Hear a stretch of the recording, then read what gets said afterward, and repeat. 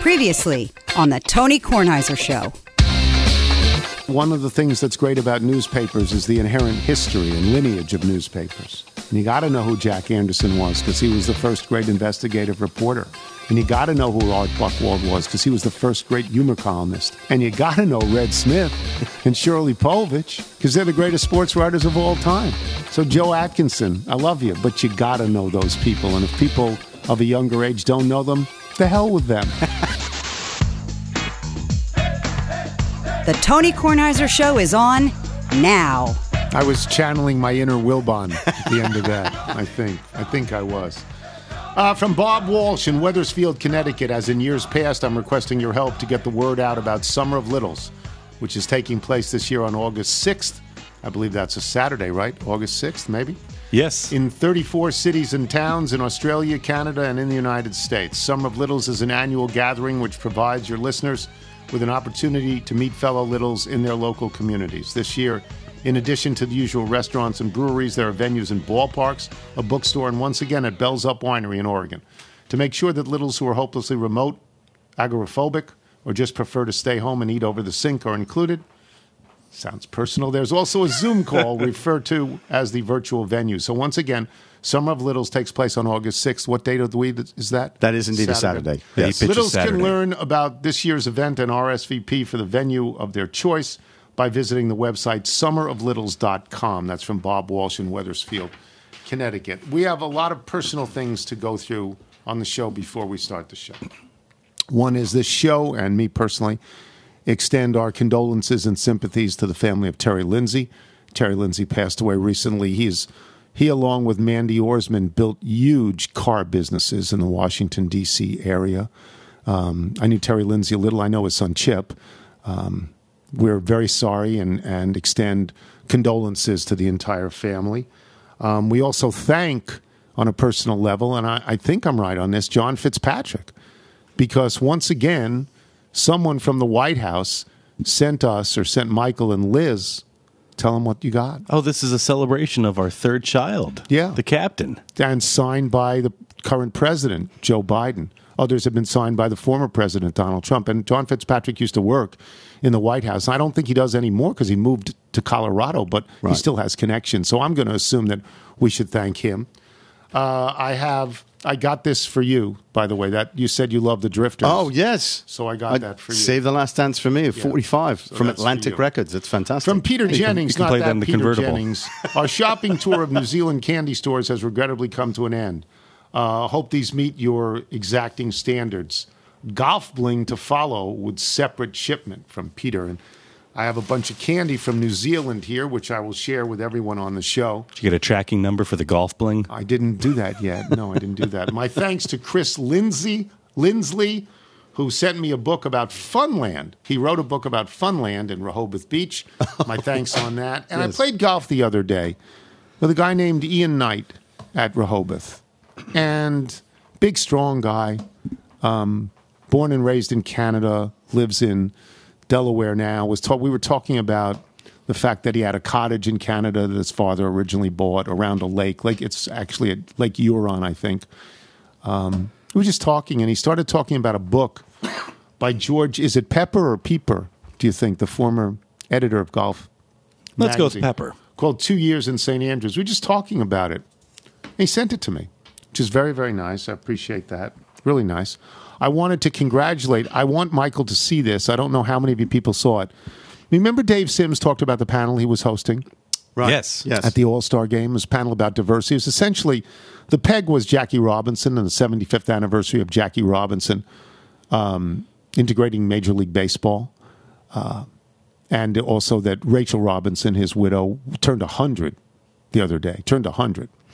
Anyway, on this particular panel, he had Andre Dawson, and he had Edwin Jackson, and he had Jimmy Rollins, and he had Tim Raines, and he had, and I'm blanking on the gentleman's name, but he is the curator, in effect, of the Negro Leagues Museum. And they spoke for about 50 minutes and then took some questions. It was really good. I'm proud of Dave. I mean, and I commend people to watch this. I'm sure MLB.com can get it for you. I'm sure they're proud of it as well. So I wanted to mention that. What else did I want to mention? I wrote these things down.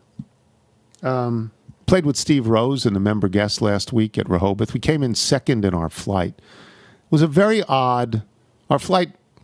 Let me just say this, that our score for second place in our flight would not have been second place in any other flight. Scores are different, flight by flight. We were in the next to last flight, the weakest, next to last weakest flight. But we played pretty well. We made some money. And by we, I mean me, because it's shop credit. And Steve Rose doesn't belong because it's a member guest, and I belong, so I ate his shop credit. So, Michael, I got some shop credit now. Which is nice. At Rehoboth. That's nice. really nice. You can treat Liz to a sweater one day. Yeah, I could happily do that. Or, stuff for the kids. They have small they have a kid kids selection. Yeah. They have small kids stuff. So I'll tell you the format. You're not playing, it's just 2 18-hole matches. And one of them was against people that were not even in our flight. It just didn't seem to matter. It was your best ball on the 18. Now, Steve and I get a lot of dots. We get strokes. I think I got 14 and he got 15, or I got 15 and he got 14, or I got 13. It was something like that. So if you get an actual par, a par 4, you can write down 3 net. It's a net event. You can write down 3 net. We did pretty well the first day. We led our flight. We were -5 the first day. We shot 67 combined the first day, and we were -5, and we led our flight, and we won $75 worth of shop credit, which is good. It's nice. So the next day, if you have a natural par that becomes birdie on the score, you don't even care. You're not going to do better. You're not going to get a natural birdie. We aren't any good. We're not getting any birdies. Who is the captain on the team? Willis Reed's always the captain. He's the captain. And then Derek Jeter is the captain. Well, I played better than Steve the first day. He played better than me the second day. Were you guys changing strategy based on what player 1 put into play? Strategy? We're trying to just keep the ball in the short grass once in a while, not go OB. We don't have any strategy. We're not that good. Please return cart to the path. Yeah. So, and Steve played well the second day. I played well the first day. But if you're in a situation where you know you're not going to get better, it doesn't matter. You're concentrating only on those holes where you think you can improve. Because, for example, you have to pick up +2. Let me explain this. Let's say there's a par 5, and you're each getting a stroke. So if you each get 7, which is a double bogey, which is not very good, if you get 7, you write down 6 because it's 7-6. So you stop at 8. Because at 8, you're 7, and you're 2 over. And this is a pace of play killer. Yeah. So, but they design it so it helps the pace of play. Sure. On paper, it looks like it'll speed it up, and now you have people who are lining up putts for a 7-6 trying to save that bogey. Yeah. So we had a few holes like that. We had some 5-4s on a par 3. We had situations where we could improve. And in 4 cases the next day, we improved. We shot 68 the next day, net. It's not even really net. It's just we improved on 4 holes. We could have improved on 7 holes. Both of us missed situations where we should have improved. I was on in 2 on 1, and I 3-putted. And I got 5-4. And then, I should have gotten 4-3. Steve had the same situation a couple of times. Anyway, we got caught and passed from behind by a group we never knew. We don't know who they are, and so we didn't win. But we came in second in the flight, so we got an extra, like $25. So that's $100 each in shop credit, so that's $200 for me. And we had a good time. We had a lovely time playing, so it was nice. The weather was good. Does that shop credit, extend to any outlet stores or anything like that? No. You take Tanger that outlets? to Calvin Klein? No, can't do it. No, but I can, it's I can buy a nice pair of shoes. Sure. Drive by the old Bass outlet longingly. Yeah, but I can't. Oh, the Bass outlet's gone. Isn't it? Yeah. Yeah, it it doesn't is. even. It's not even there anymore. No, and I used to. That was my first choice outlet store. Thankfully, you're stocked up. Yeah, I was going to say, how many pairs do you I have? still Down have to a couple 4. of pairs, 2 or 3. And I'm not going to live long enough to use them. Don't worry about it.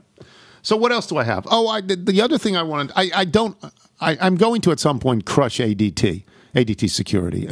I had an impossible situation with them yesterday. Absolutely impossible. They put you on hold, and they put you on hold for literally 40 minutes. For 40 minutes. And throughout the entire hold, they're telling you how quick their responses are when you need them. Well, I'm sitting here saying I need you, and there's no response. And I'm on hold for 40 minutes. And then I go through 3 different people to get something done. I'm done with them. Done with them. But I wanted to talk a little bit, because I know Michael's has opinions about this. The Charles Barkley thing with the Saudi tour. A couple of stories in the New York Post in recent days. One was that Henrik Stenson was going to give up his captaincy for the European squad in the Ryder Cup in order to join the Saudi tour and take their cash money. Michael, your thoughts on that? Look, this was on the table with Stenson. They basically said to him, you have to make a choice. And you have to remember that at the time, the DP World Tour had a pipeline of future captains that was very long. And Stenson knew to pick his moment. He decided to side with that to get the captaincy. Which is an honor. Yes, this is an honor. This is back in the late winter when it looked like the Saudi-backed tour might never get off the floor. This is right after Phil's comments. It looks like it's beginning to grow a little bit. So he decides to go there. He's been crushed for it. But at the same time, you're beginning to look at what maybe a decade, 2 decades of the European team for the Ryder Cup could look like in terms of leadership. And you start to go, it's very thin. They don't have Sergio. They don't have Westwood. They don't have Poulter. And those guys have been great Ryder Cup players. They're going to be banned from the Ryder Cup if this stands up. Anybody else they don't have? It's beginning to look again. Everyone always said it's more than an exhibition. And you start to say, no, it is an exhibition that is put on by 2 governing bodies. Yeah, for making fun to watch. Very fun to watch. And it took on, frankly, it probably took a turn for the worse after the 91 War at the Shore. It never got more eyeballs because of that. But then you looked at how, on paper, the Americans should have been stacked for 2 decades, and they ended up losing. And you look at the actual careers of lose on the road often. You looked at the careers of people like Ian Poulter, and part of that is the way that the European fans were able to rally together. And now that has been put down a little bit. If you listen to some of those live players, the treatment at St. Andrews was not necessarily what the media was making it out to be. So, side note, for the record, the live story, I'm not tossing this to you. I'm getting very tired of all this stuff, but let's go back to Charles. Yeah. Who'd sell his relatives out for $200 million. Would kill them. Direct quote. No, said for $100 million, I'd kill one of my relatives, even one that I liked. Charles Barkley is the voice and face of American sports on television now. He's it. I know Charles a little bit, like Charles very much. Charles has said he's thinking about getting involved with the Saudi tour. He's apparently pals with Greg Norman. They played around together the other day. Greg Norman is very smart, very conniving, and I say that with respect. He's very conniving. He's very smart. He has made some mistakes along the way in terms of public relations. But boy, he's gotten good players to go over there with the money that he's dangling. And he's spaced it out pretty well so that there's a new story every week.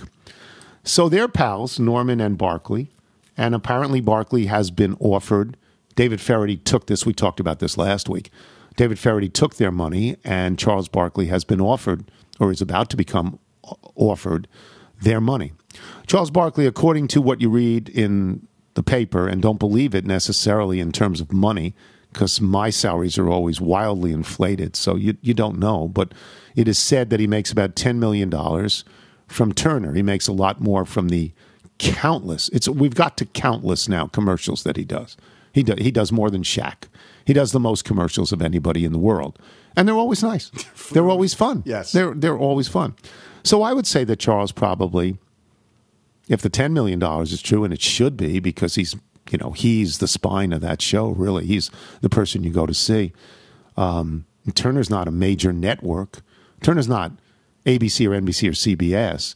Turner's like ESPN, and not, they're one rung below network television, which is why, and don't get mad at me, ESPN, but when ESPN has a big event, it puts it on ABC as well, because it's going to get more eyeballs.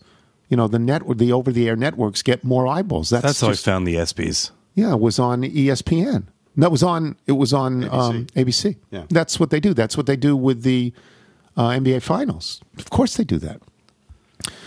So if this is what Charles makes, $10, $15 million a year, maybe $20 million a year for everything that he does, and they want to give him $100 million, who am I to scoff at $100 million?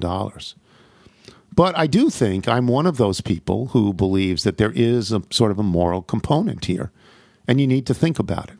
Charles, in a story in the New York Post, said that he had talked to people who had mentored him in the past, and he mentioned Greg Gumbel and Bryant Gumbel and Michael Wilbon.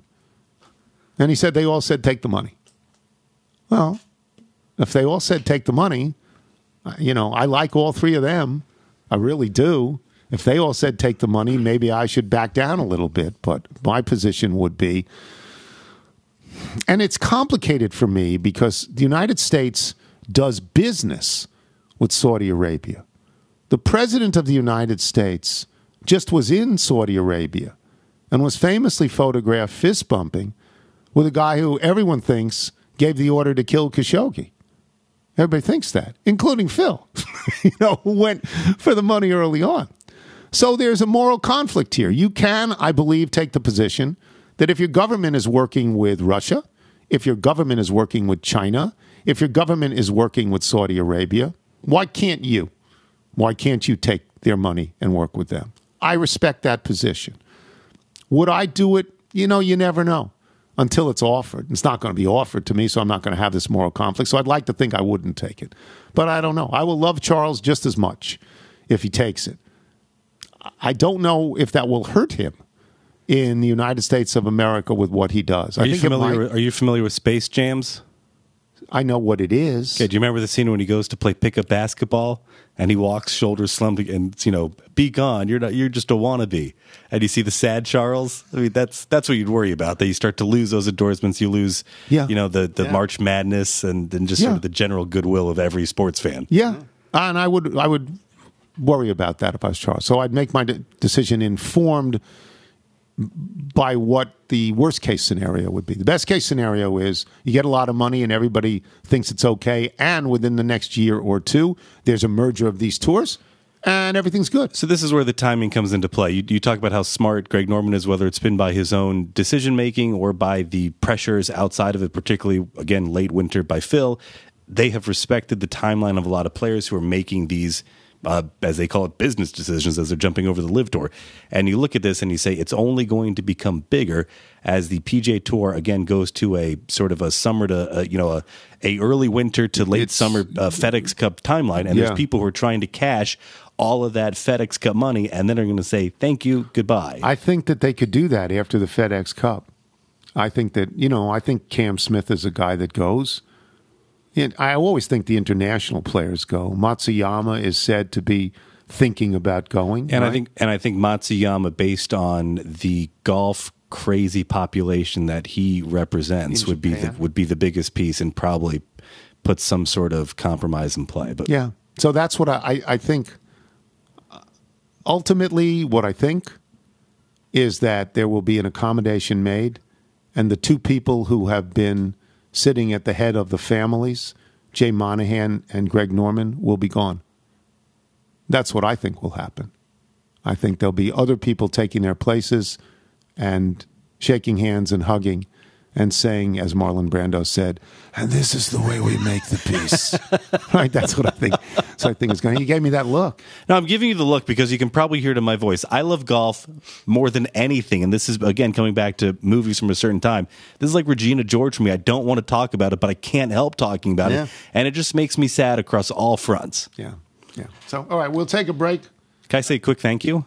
Sure. Oh, please. I forgot about this. This was a big day. Young Bootsy, 5 years old now, lost his first tooth. And imagine right in the front, lower level, right in the front. Okay, wow. I'm going to leave you this question. What do you think the going rate is for the Tooth Fairy? As I say thank you to Jesse Chernetsky from Mikutowski Woodworking. Who did beautiful work. We got 3 little, I'd call them treasure boxes. Yes. And they have embossed dinosaurs on them with the captains, the Hammers, and Bootsy's Tooth Fairy box. That's great. And what's so great is someone recognizes what it's like to have 3 boys because they write in the note, and clearly these will be used for rocks, more rocks.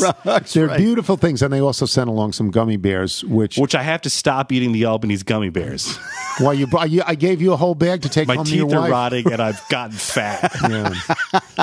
It's really beautiful woodworking stuff. So what happened? Could you say?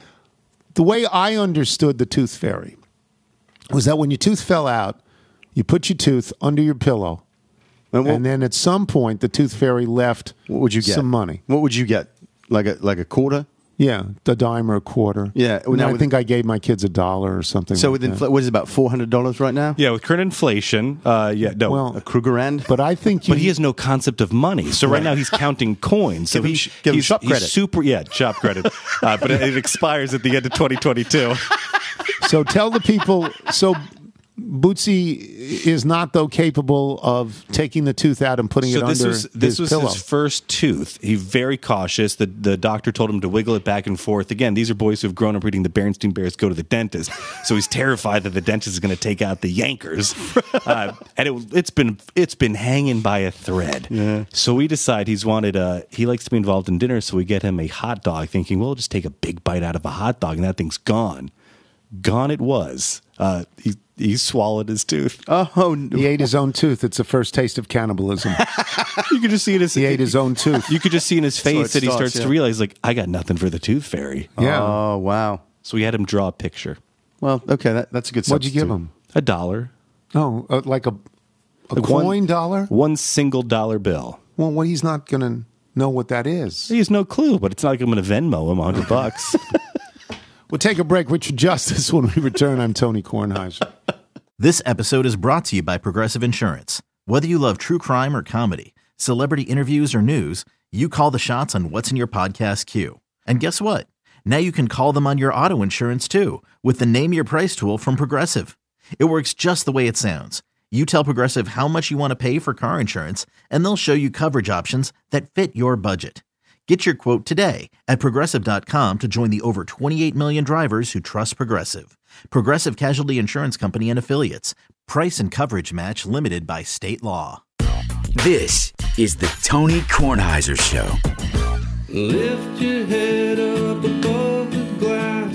It's morning time. This is sent to us by Kevin Dean, who writes, a good friend of mine who listens to you suggested I send over my music. Give it a spin if you feel it. I've attached 2 songs from my album, Perfect Middle Hall.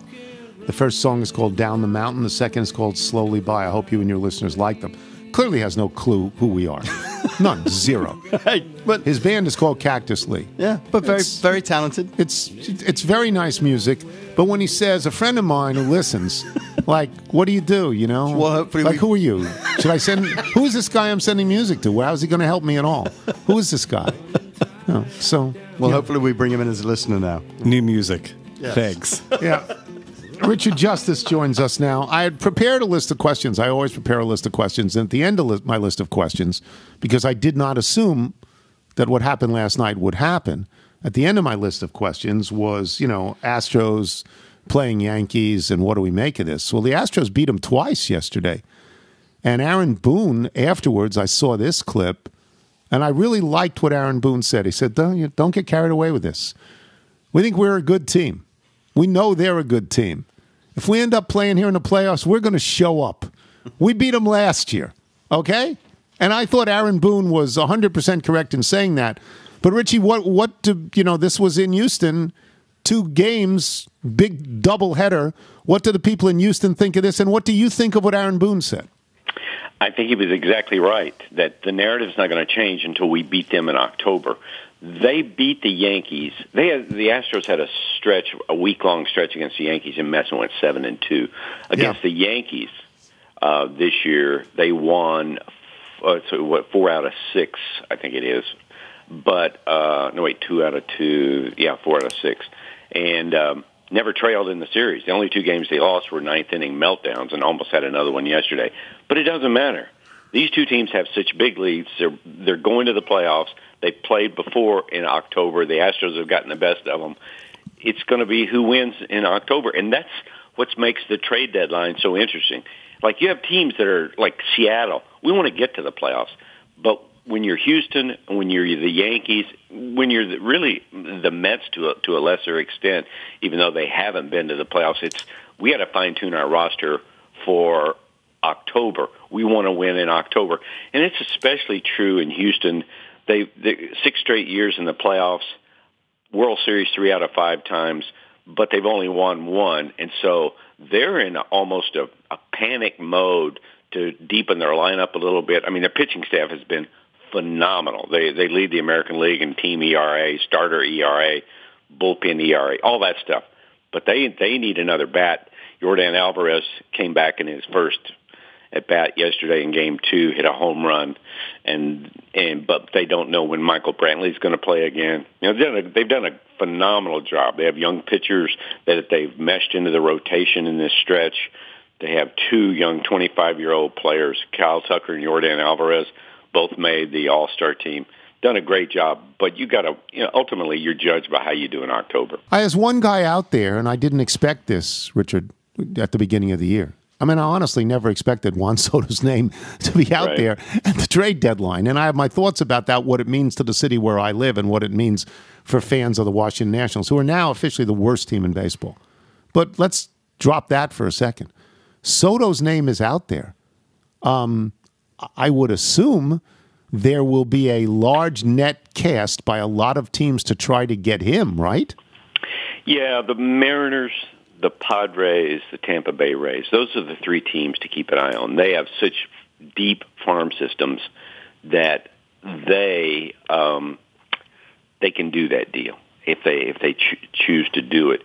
Seattle is especially a team to keep an eye on. They haven't been to the playoffs, as you know, since 2001, longest stretch going, and they really want to get there. And they've done a great job. They go into the second half having won 14 in a row, playing the Astros a weekend series. They now play 7 games against they play the Yankees and the Astros, so they get a little barometer on where they're at as a team. But they can make that deal. The Astros are pretty interesting in that I think they don't have a great farm system, but they have players you could use to make that deal. But it goes against everything they believe in that they want to be sustainable. 7 playoff appearances in 8 years, 6 in a row, all that stuff. And they want to keep going, and you can't do that. As I said, they meshed those young guys in. If you keep trading those young guys away, and to get Verlander, to get Garrett Cole, they have traded a bunch of guys. I don't see them doing it. I don't see them being in the market. I actually don't see the Yankees being in the market. It's going to take a ton of talent to do that.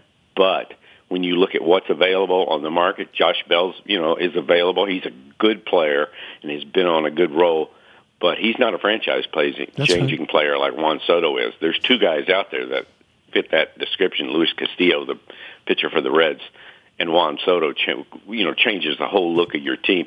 Another thing, Tony, to keep an eye on is, I mentioned this with the Yankees and Astros. When you acquire a big star at the trade deadline, it energizes your clubhouse. And the Astros have played; they've won 25 out of 34. They're almost 30 games over 500. But they're a tired team, and all those teams are starting to drag in July and in August. And you bring a guy like that walks into your room. It changes the complexion of your room. So that's why, the Dodgers, the Astros, the Giants, they have to weigh all of that. Is the energy. I saw it here in Houston in 2017 when Justin Verlander walked into the room. Changed the whole clubhouse. Front office believes in us. They're willing to pay a big price to do that. Let's go get them now. So that's a factor, too. And Juan Soto does that more than any other player, probably 5 times more than any other player that's available. I don't want to keep dwelling on this, and I know I do, that Scott Boras could be the devil. I mean, Scott Boras is doing the job that players hire him to do. Right. Max me out. Get me the best deal in the world.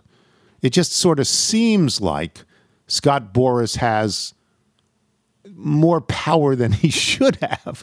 I can't rail against it because he has accumulated this, and it has worked for him and his clients. I say it because I look at what happened with the Washington Nationals, and he kept Strasburg here, which is useless at the moment, and took a whole lot of players away. Is there, philosophically, I guess I have to concede that he's doing his job better than anyone does it. Well, Strasburg's a good example because what happened there? The player took control of the negotiations. The player took control. Scott, push it as far as you can, get as much money as you can, as many years as you can. Ultimately, though, me and my family, we're staying in Washington, D.C. The player has to take control at times. If you allow Scott, I know one player told him, I want to play in South Florida, and he ended up playing for the Detroit Tigers. But that's the control he influences. This is why you should do this, that, and the other. But he also believes, above everything else that the market, the free agent market, should determine a player's value. So that's why if the Nationals offer him $440 million, he's going to think, well, on the market, I can get $550. But if you've mentioned this on the show that puts Juan Soto in a position of risk. I think. Yeah, it's absolutely. How much money do you need? I've told you the story before when the Rays signed Evan Longoria long term. They told him, we think this is a great deal for us. And if you're the player we think you are, it maybe is not the best deal for you. But what they did was they took care of him when it found out that the contract was undervalued. So he's going to the market. And if you're the Nationals, you have to trade him right now, because a team that gets him, whether they sign him or not, is getting him for 3 pennant races, and that is a big deal. And if you let him go, this thing go into the off season, now it's 2 pennant races, and that's not the same value, because you have to expect you're not going to re-sign him, because Scott's going to take it to the market and play the hell out of the market, and nobody plays it better. Thank you for saying all that, because it clarifies my thinking to a large degree, and I can get off Scott Boras for a while. The other day we had Kirkchin on, and he believed, and you probably believe this too, that the greatest surprise, positive surprise in the first half of the season is the Baltimore Orioles. Absolutely. Their game above 500 in the toughest division in all sports. In all sports. You cannot believe how good this division is relative to basketball or hockey or baseball, or football. You covered, that's a pretty impressive list of Kirkchin, Justice, and Kenny Rosenthal. What are your thoughts about as you think back to the Orioles and covering them? I love the city. I love the franchise. I love the uniforms, the hats, the ballpark, everything. I love everything about it. I know the general manager there, Mike Elias, very, very well, and his top assistant, Sig Mejdal. They have done a phenomenal job. But they had a plan. Not to bring it back to the Nationals, but do the Nationals have a plan? No. The plan in Baltimore was we're going to trade every piece we have, every piece of silverware in the drawer, and we're going to accumulate draft picks. We're going to have an open. Our roster is going to be an open door, a revolving door, and they've done it. Look, Jordan Lyles, their pitching has been really good the last month. Jordan Lyles is with his 7th team in 12th season. Dean Kramer was a guy they got in a Machado trade. Tyler Wells was a Rule 5 guy. Spencer Watkins was released by the Tigers. Brian Baker was claimed off waivers. That's what you have to do. If you're a Nationals fan, not to bring it back to the Nationals, but there's pitcher Austin Voth. Wasn't he with the Nationals? Sure. He said, they DFA'd him. He said, you can't believe how much more information I got here and the plan that they had for me and the pitch usage and the different things they did with my mechanics. It's things I never had before. And if you're a Nationals fan, you go, wait, what the hell? How far behind have we fallen? When the Astros get a new pitcher, like Ryan Presley, their closer, who's retired 27 in a row, they take him into a room and set him down and put all the data up on a board and say, now, these are your best pitches. This is your best motion. This is what you should be doing. And he in the case of Ryan Presley, he just, whoa, it's too complicated. Just tell me what to throw and when to throw it. But the point is, you got to keep up. The game is changing, and the teams that are so far out in front in the use of data and what works and what doesn't, Rays, Yankees, Dodgers, Astros, Brewers, teams like that. But yeah, you're right. Now, if I'm the Astros, if I'm the Orioles, and I'm keeping an eye on things, I want to look at two things right off. Are they going to trade Trey Mancini? He's their most popular player, cancer survivor, a guy that's big in the clubhouse. The other thing is attendance. They've had 10 crowds fewer than 10,000. And this is the one thing about a total rebuild is that, we found this in Houston, found this in Baltimore, when fans go away, sometimes they don't come back, and they find they can live without it. The Astros, since their complete teardown, have never been back to 3 million again. Now they were 2.8, 2.9, and all that. Crowds did come back under Buck Showalter and Adam Jones and those guys, but not like it was before. It never was like it was in the early days of Camden Yards. So now The Orioles opened the second half with 7 games against the Yankees and Rays. They're 24th out of 30 teams in 16,000 a game, but 10 crowds fewer than 10,000. You got to see if the fans are excited. This weekend against the Yankees will be a big litmus test for that, but they are a fun team to watch. This kid, Adley Rutschman, they're 30-22 since calling him up. He was the number 1 pick in the draft 3 years ago. Their starting pitchers have been good.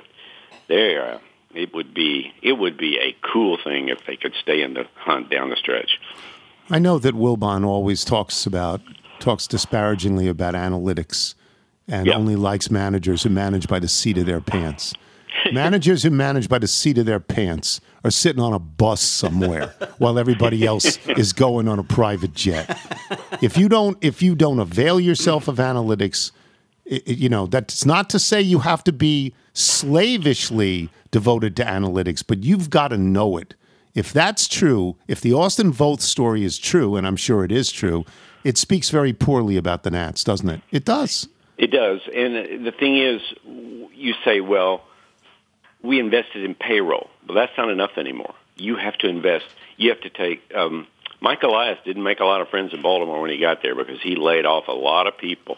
But what he did was he invested in infrastructure, in hiring data analysts, people to give us the best advantage we can. That's how the game has changed. But don't call it analytics.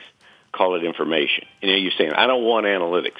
Are you saying you don't want information that you don't know? You don't want to know what pitch Mike will get Mike Trout out on? You don't want to know what's the best pitch you could throw in this situation. That's really all it is, where this guy's going to hit the ball and all that. There is a certain seat of the pants issue. There's a famous story about Tony Gwynn, like a suspended game, a runner on second base, and he tells the third base coach, hey, be ready tomorrow. He's going to throw me a first pitch slider, and I'm going to slap it in the alley, and the game's going to be over. And he did just that. But but the point was, now they have cards that will tell you what that is going to do. If you don't do it, you have to acknowledge that your team is behind. The Yankees have the largest, and the Yankees have some money to spend, as you know.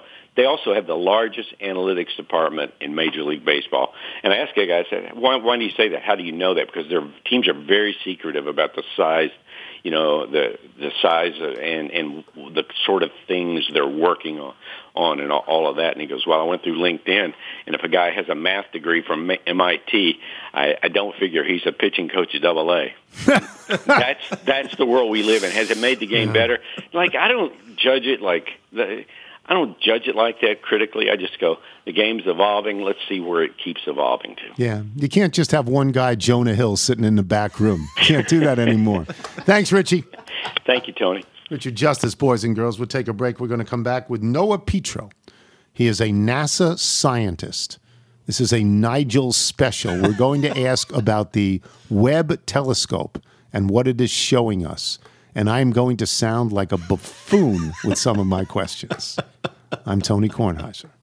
Check out our new NBA show, Beyond the Arc, part of the CBS Sports Podcast Network, where you can find me, John Gonzalez, NBA insider Bill Ryder, and Ashley Nicole Moss 5 days a week talking all things NBA. Whether you're looking for insightful discussions, upbeat commentary, breaking news, interviews, or coverage of all the biggest stories in the NBA, our new show is the place to be 5 days a week. Download and follow Beyond the Arc on Apple Podcasts, Spotify, and wherever you get your favorite podcasts. This is the Tony Kornheiser Show. Once again, this is sent by Kevin Dean. The name of his group is Cactus Lee. He has no regard for us, has never heard of us. Big fan of the show. Just sending his music out to whatever dope might play it. We're playing it because it's good. This is called Slowly By. Michael, if people like Kevin Dean want to send us their original music and see if we'll play it, how do they do so? Send us your music by emailing it to jingles@TonyKornheiserShow.com. It's lovely music. It plays in Noah Petro, who is a friend of Nigel's, who works for NASA and is an actual scientist. I'm not a science major. I flunked every science course I ever took, every math course I ever took. I'm a talking major. So we'll try and come to some accommodation here. There have been stories lately about a telescope called the Webb telescope that is apparently unbelievably better than the Hubble telescope. The Hubble telescope is something that I was told is the greatest telescope in the history of mankind. How is this better, Noah? How did this happen? What is this showing us that the Hubble didn't? I think Wilbon said it best on Monday's show when he said that the Summer League was the stars of tomorrow today, and what Webb is the stars of yesterday today. What Webb allows us to do better than Hubble is peer into the distant past. And when I say distant past, I don't mean 50, 100, 1,000, 10,000 years. They've already discovered the oldest galaxy we've seen so far, 13.5 billion years old. And so what Webb allows us to do that Hubble couldn't is measure these very distant, very faint, and very small features in the universe with an accuracy that scientists could only have dreamed of with Hubble. Webb is performing better than anybody expected. And, it's been 6 months, a little over 6 months since it launched, and already the discoveries that it's made are rewriting the textbooks. Okay, so now is the beginning of the really stupid questions. If you tell me it looks into the past, I think, I'm going to open up a door in my house and Abraham Lincoln is going to be standing there. I thought the past was the past, that it was gone, that I don't understand how it does this. So I know I think the best analogy that I can think of, and I'm a big baseball fan. I don't get to sit in the Saliza seats. I usually sit in the Nigel seats. And so what happens when you watch a baseball get hit is usually if you're sitting where I sit, you see the ball get hit and a beat later, you hear the sound or right. you hear the crack of the bat. Light travels faster than sound. Light travels at a speed 186,000 miles per hour, what we like to call in the business Jason Worth speeds. And so what happens is the further away you are from the Earth, light takes time to get to you. So from the Earth to the moon, 1.5 seconds. When Neil Armstrong said one small step for man, 1.5 seconds after he said it, it gets to Earth. Light cannot travel any faster than it does. That's just the way it works. So events that happened at the formation of the universe about 14 billion years ago, we think, light from that event travels. And if it happened very, very far from where we are on Earth, it's going to take time to get to us. And so when we look at a picture from Webb of a distant galaxy, the light from that took time to get to us. It took 13.4 billion years to get from when it happened to us.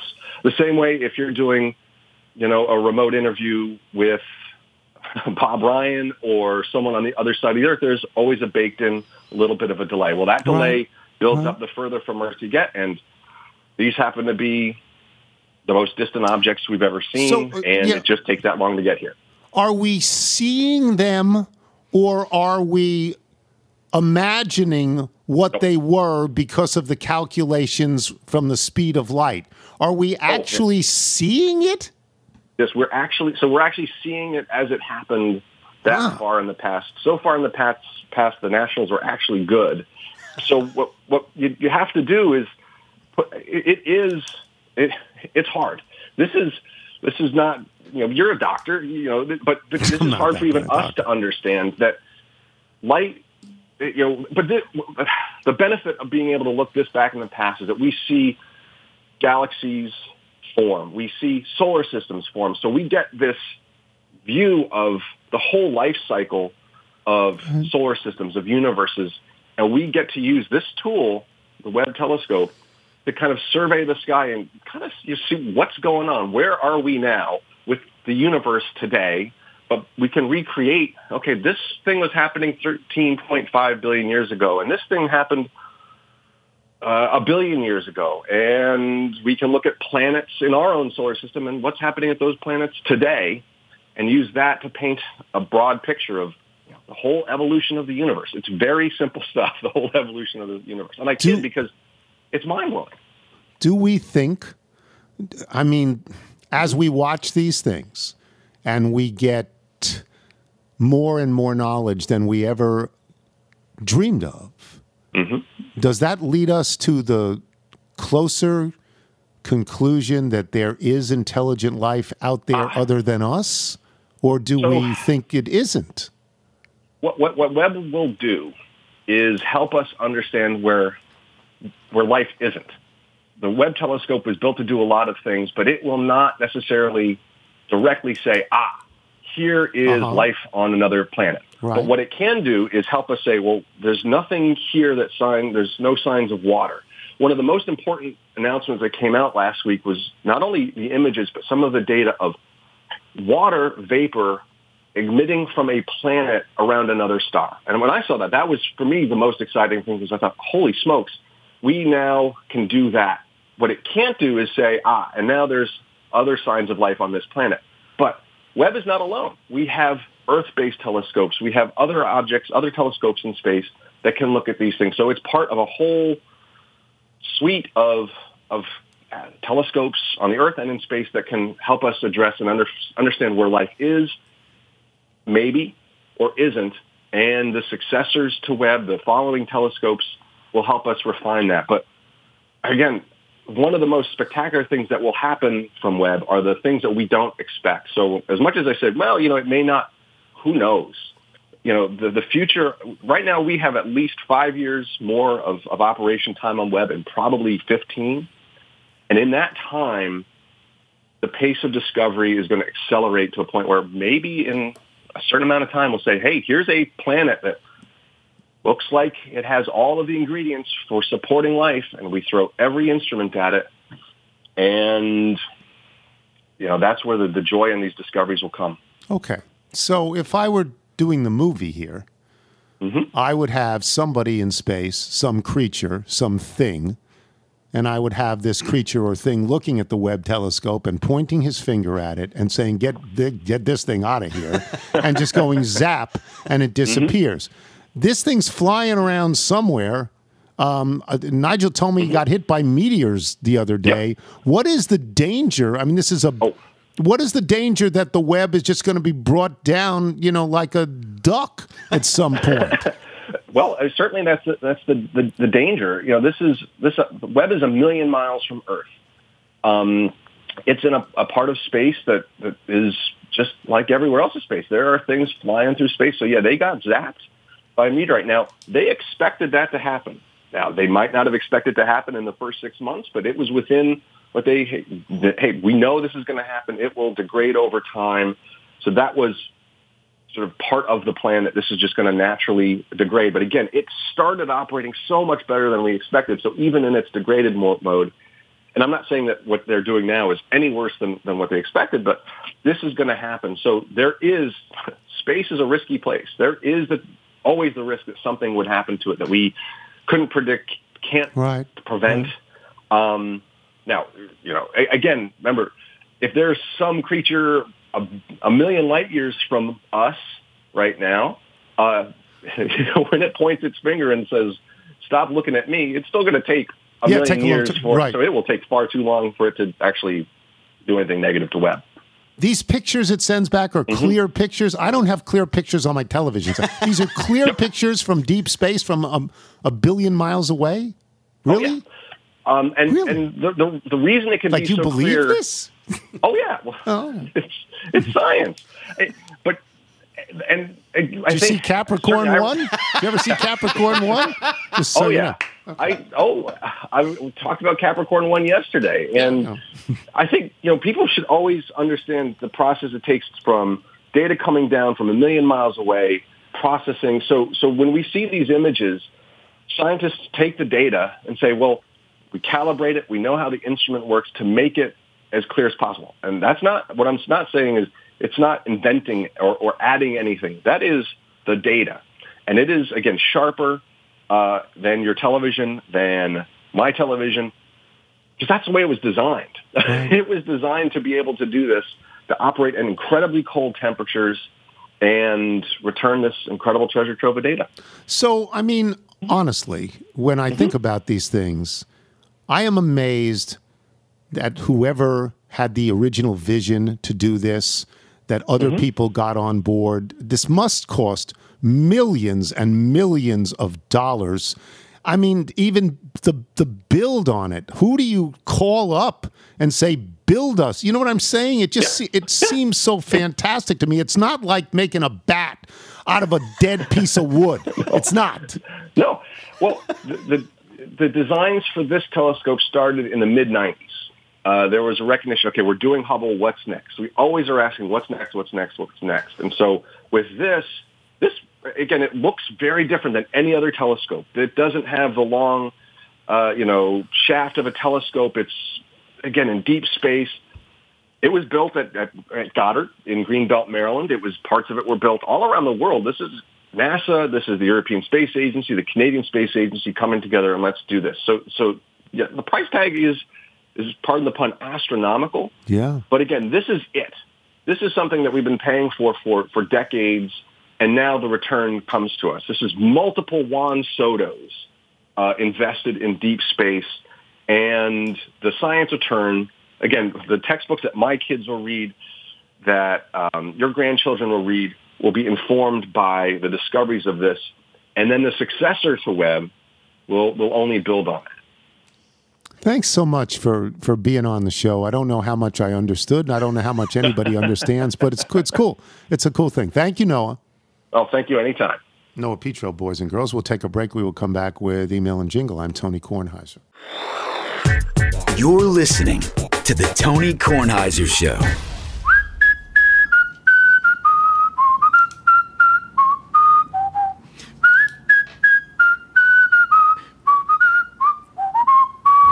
The great Chris Ullman, the world champion whistler. World champion, yes. He sent me birthday wishes the other days. Whistled me happy birthday the other day, Chris Ullman. Very, very nice.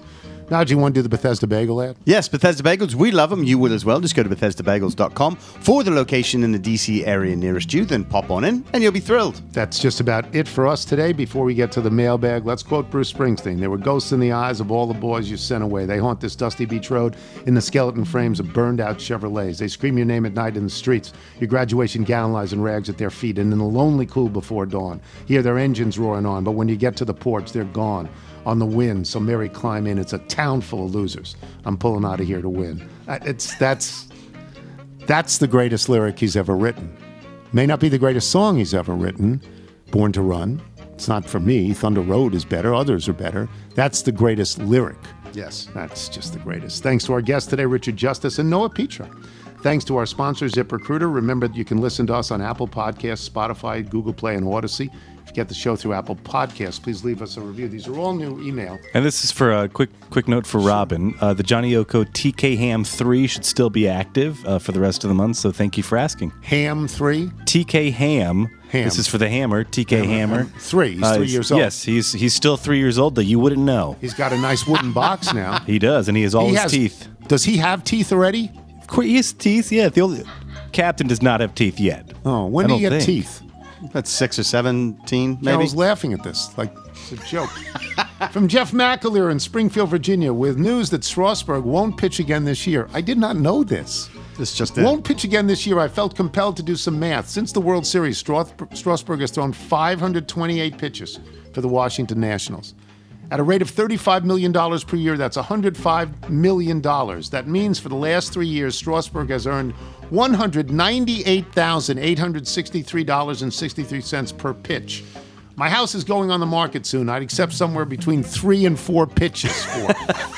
From Evan Salustro, Phoenix, Arizona. Listening to Tuesday's pod made me wonder how large a number $440 million is. According to the Wikipedia, expected GDP for the Dominican Republic for 2022 is $90 billion. Juan Soto just turned down a contract worth 2% of his country's gross domestic product. In Scott Boras, he trusts. From Aubrey Rucker, in Birmingham, Alabama. I drive an Amazon truck for a living. I think I'd have taken the $440 million. Yes. Yeah. Yeah. You know, I get these messages all the time from Amazon. They say $37.50 an hour to drive. $440 million sounds better. A little better. Chris Bancels in Forest Hill, Maryland. I graduated from Fallston High School in 1998. Our mascot was the cougar, and our yearbook was called the Catamount, which, of course, is just another name for a cougar. You know where the Catamounts are in college basketball? That's Vermont. Vermont, that's right. Yes. There are a lot of Cougars, Houston Cougars, but Vermont Catamounts. Drew in Tuscaloosa, Alabama. I went to Richmond Hill High School. Our mascot was the Wildcat. Our yearbook was also called the Wildcat. We did not have a creative writing program. That's funny. That's funny. From Drew, from Brandon, Manitoba in Canada. Is this the new game, European Showers? If so, here is my submission. During my junior year of high school, my school offered the opportunity for the members of the French program to go on a trip to France, seeing the city of Paris, the region of Provence, and the city of Nice in that order. At the hotel in the Provence region, a no-bathroom situation, the shower had 3 full-size tiled walls and 1 half wall. When I say it was a half wall, I'm not talking about a wall that raised up half the way. It traveled halfway horizontally. There was a doorway, if you could call it that stretched from the floor to the ceiling. The person I was rooming with and I tried to stop the flow of water with the towels in the room, yet it still flowed through the towels and threatened to reach the carpet in the main area of the hotel room. If that is not nerve-wracking, I do not know what is. P.S. Am I the only little who whistles or hums the Dan Burns song whenever they hear you open a yardstick? No, everybody does. We all do. From Ara Colians. Every year, our family of 4 load up the van and head to the beach for summer vacation in anticipation of the 12-plus hour drive. I usually save up several weeks' worth of your show to listen to. As we were driving through the Midwest, just south of Toronto, that's funny, I heard you mention the new Grater's ice cream and how terrible it is compared to the old Grater's ice cream. In that moment, I assumed that my wife, a Cincinnati native, would have information onto what happened. I immediately paused in the episode, turned to my wife, who was fast asleep in the passenger seat. I shouted loudly, "What happened to Grater's ice cream?" She slowly woke up and turned to me with a confused look on her face. "What are you talking about?" she said. I continued, "Mr. Tony said the new Grater's ice cream isn't good. Do you know what happened?" She proceeded to stare at me like I was speaking another language, rolled back over towards the window, and fell back asleep. Alas, I have no answers. P.S. I went to West Lafayette High School in West Lafayette, Indiana. We were the Red Devils, and our yearbook was called the Trident. Thank you, Ara. A couple more. Chris Kavanaugh, Cincinnati, Ohio. Thank you. Yeah, this is our runner. Thank you for reading the email about the Badwater 135-mile ultramarathon on the show. A friend I'd neither seen nor heard from in years texted to let me know he heard it and wished me luck. Connective tissue indeed. A brief update on the race. So he'd ran this race. Yes. I know a person, the wife of someone that works on Around the Horn, I'm not going to mention names, who ran in this race as well. And I was told by Bonnie that she practiced by running on the hottest days of the year, wearing 3 and 4 sweatshirts to get used to this. A brief update on the race from Chris Kavanaugh. I managed not to die. I finished just a hair over 34 hours, a mere 11 hours after the winner, but well ahead of the cutoff of 48 hours.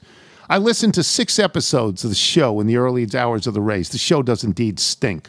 One episode didn't download properly, and I found myself yelling representative at my phone at 3 a.m. in the middle of Death Valley where there is 0 cell coverage. It was as if Comcast was my carrier out there. The highlight was having my daughter on my support team and running several miles with her through the night under the brilliant full moon. She's a redhead. I think she was concerned about getting a moonburn. Despite my wife's protestations, I'm sure I will find another ridiculous race like this to train for, and I will listen to the orange one as I do. Keep up the great work, and please tell my friend Mike Reichert to eat it. And Sarah, pictures of Team Kavanaugh. Just lovely. Just amazing. Yes. Just lovely. Congrats, mate. From Ruck. Mr. Tony, they changed the package. Don't want any confusion on your end. Ruck, from the Soviet Safeway. There's a new Lucerne. It's new. The new Lucerne, it's the same colors. Yes. Is it large curd? Yes. Is it 4%? From Matt Hagan. Dear Mr. Tony and gang, nearly a couple of years ago, I had an email read on the air in which I chastised my then-girlfriend for her ludicrous views on grilled cheese, but also praised her for her burgeoning disdain of Subarus. She then wrote in several months ago to update the gang on our engagement and complain how the grilled cheese debate and this show played a role in it. Well, the time has come, and attached you will find an invitation for the whole gang to our upcoming wedding. The date is July 23rd. Well, what good does that do us? Okay, is it not? Is that tomorrow? Yes, that's tomorrow. Well, if we leave now. The date is July 23rd in St. Paul, Minnesota. One of the appetizers will actually be mini grilled cheeses. No word on whether mayo or butter will be used. I will plan to spend our next few anniversaries at the wedding venue just in case this email gets caught in the podcast delay and you read it a ways down the road and show up late. All the best, and with appreciation for the role you played in our earlier relationship, which still confuses me and probably infuriates her. Matt Hagan and the woman to whom he will soon be related by marriage, Lindsay Ryan of Pelican Rapids, Minnesota. P.S. Could you ask Saliza to bring his solo stove? We're having a s'more station in the back courtyard. We could use an extra fire to go with mine. From Bill Garner in North Potomac, Maryland. The O's drafted a 7-foot pitcher from St. Leo. I haven't heard of them since Big John stopped coaching. Wow. A 7-footer? 7-footer, yeah, tallest player ever, yeah. And one more from Donnie Matthews in Commerce City, Colorado. On Monday's show, you read an email from Brian Kearns from Jefferson, Maryland, about his adventures with UK hotels. I know that guy. We grew up together at Walkersville High School. We played football. He was pretty good. I played basketball. I was decent. He went to Catholic University. I went to Shenandoah. Yeah, that's Shenandoah. I was the tuba/basketball player who played against Matumbo in Georgetown that you love to make fun of. I haven't talked to Brian in forever, but his email, I know, made me and fellow Little and other Walkersville alum, NBC golf producer Joe Martin very happy. Connective tissue, kids. If you're out on your bike tonight, as always, do wear white. You know what ought to happen to them? They ought to be stabbed by cocktail forks. Oh, my. Lift your head up above the glass. It's morning time. This time will pass. This time will pass. Time to run, not time to stay. You can't run your little life away. Your little life away. You're running down that mountain. Maybe you're not where you found them. Try and catch me, I'll start counting.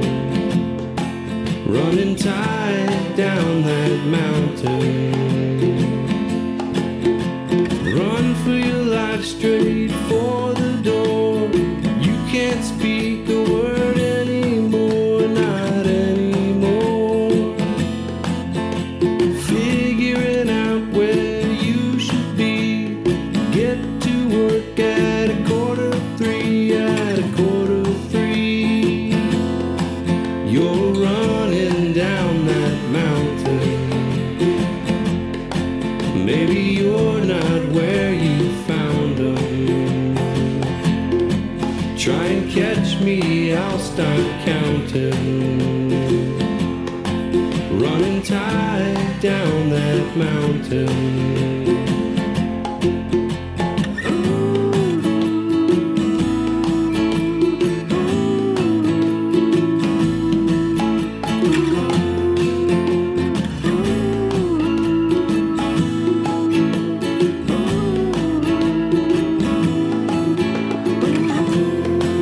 You're running down that mountain. Maybe you're not where you found them.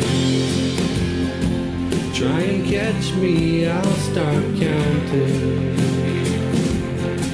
Running tight down that mountain. Running tight down that mountain.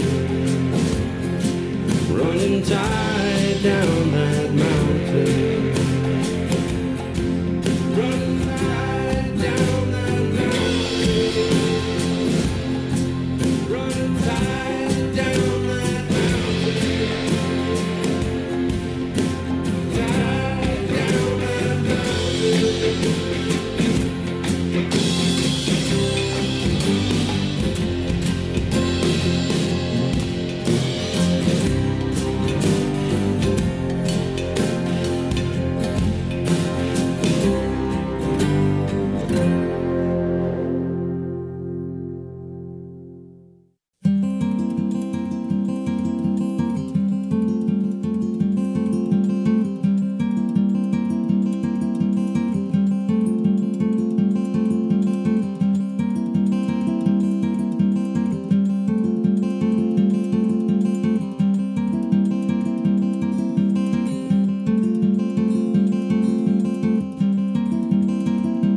Chill in the wind, honey set sail.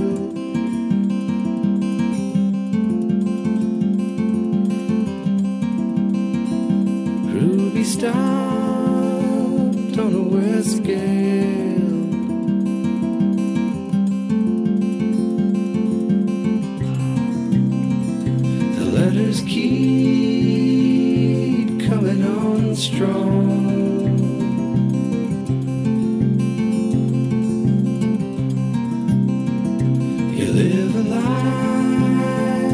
you hold on, you hold on.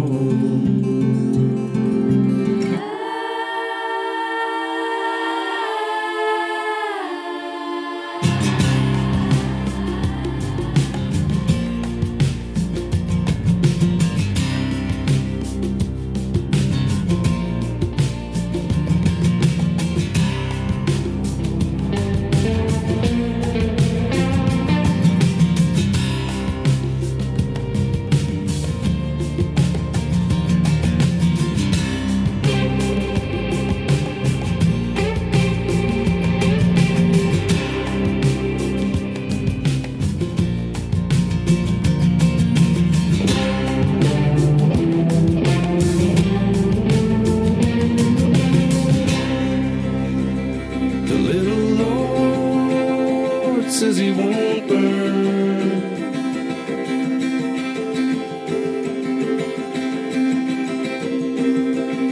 A ghost of ash in a stealer.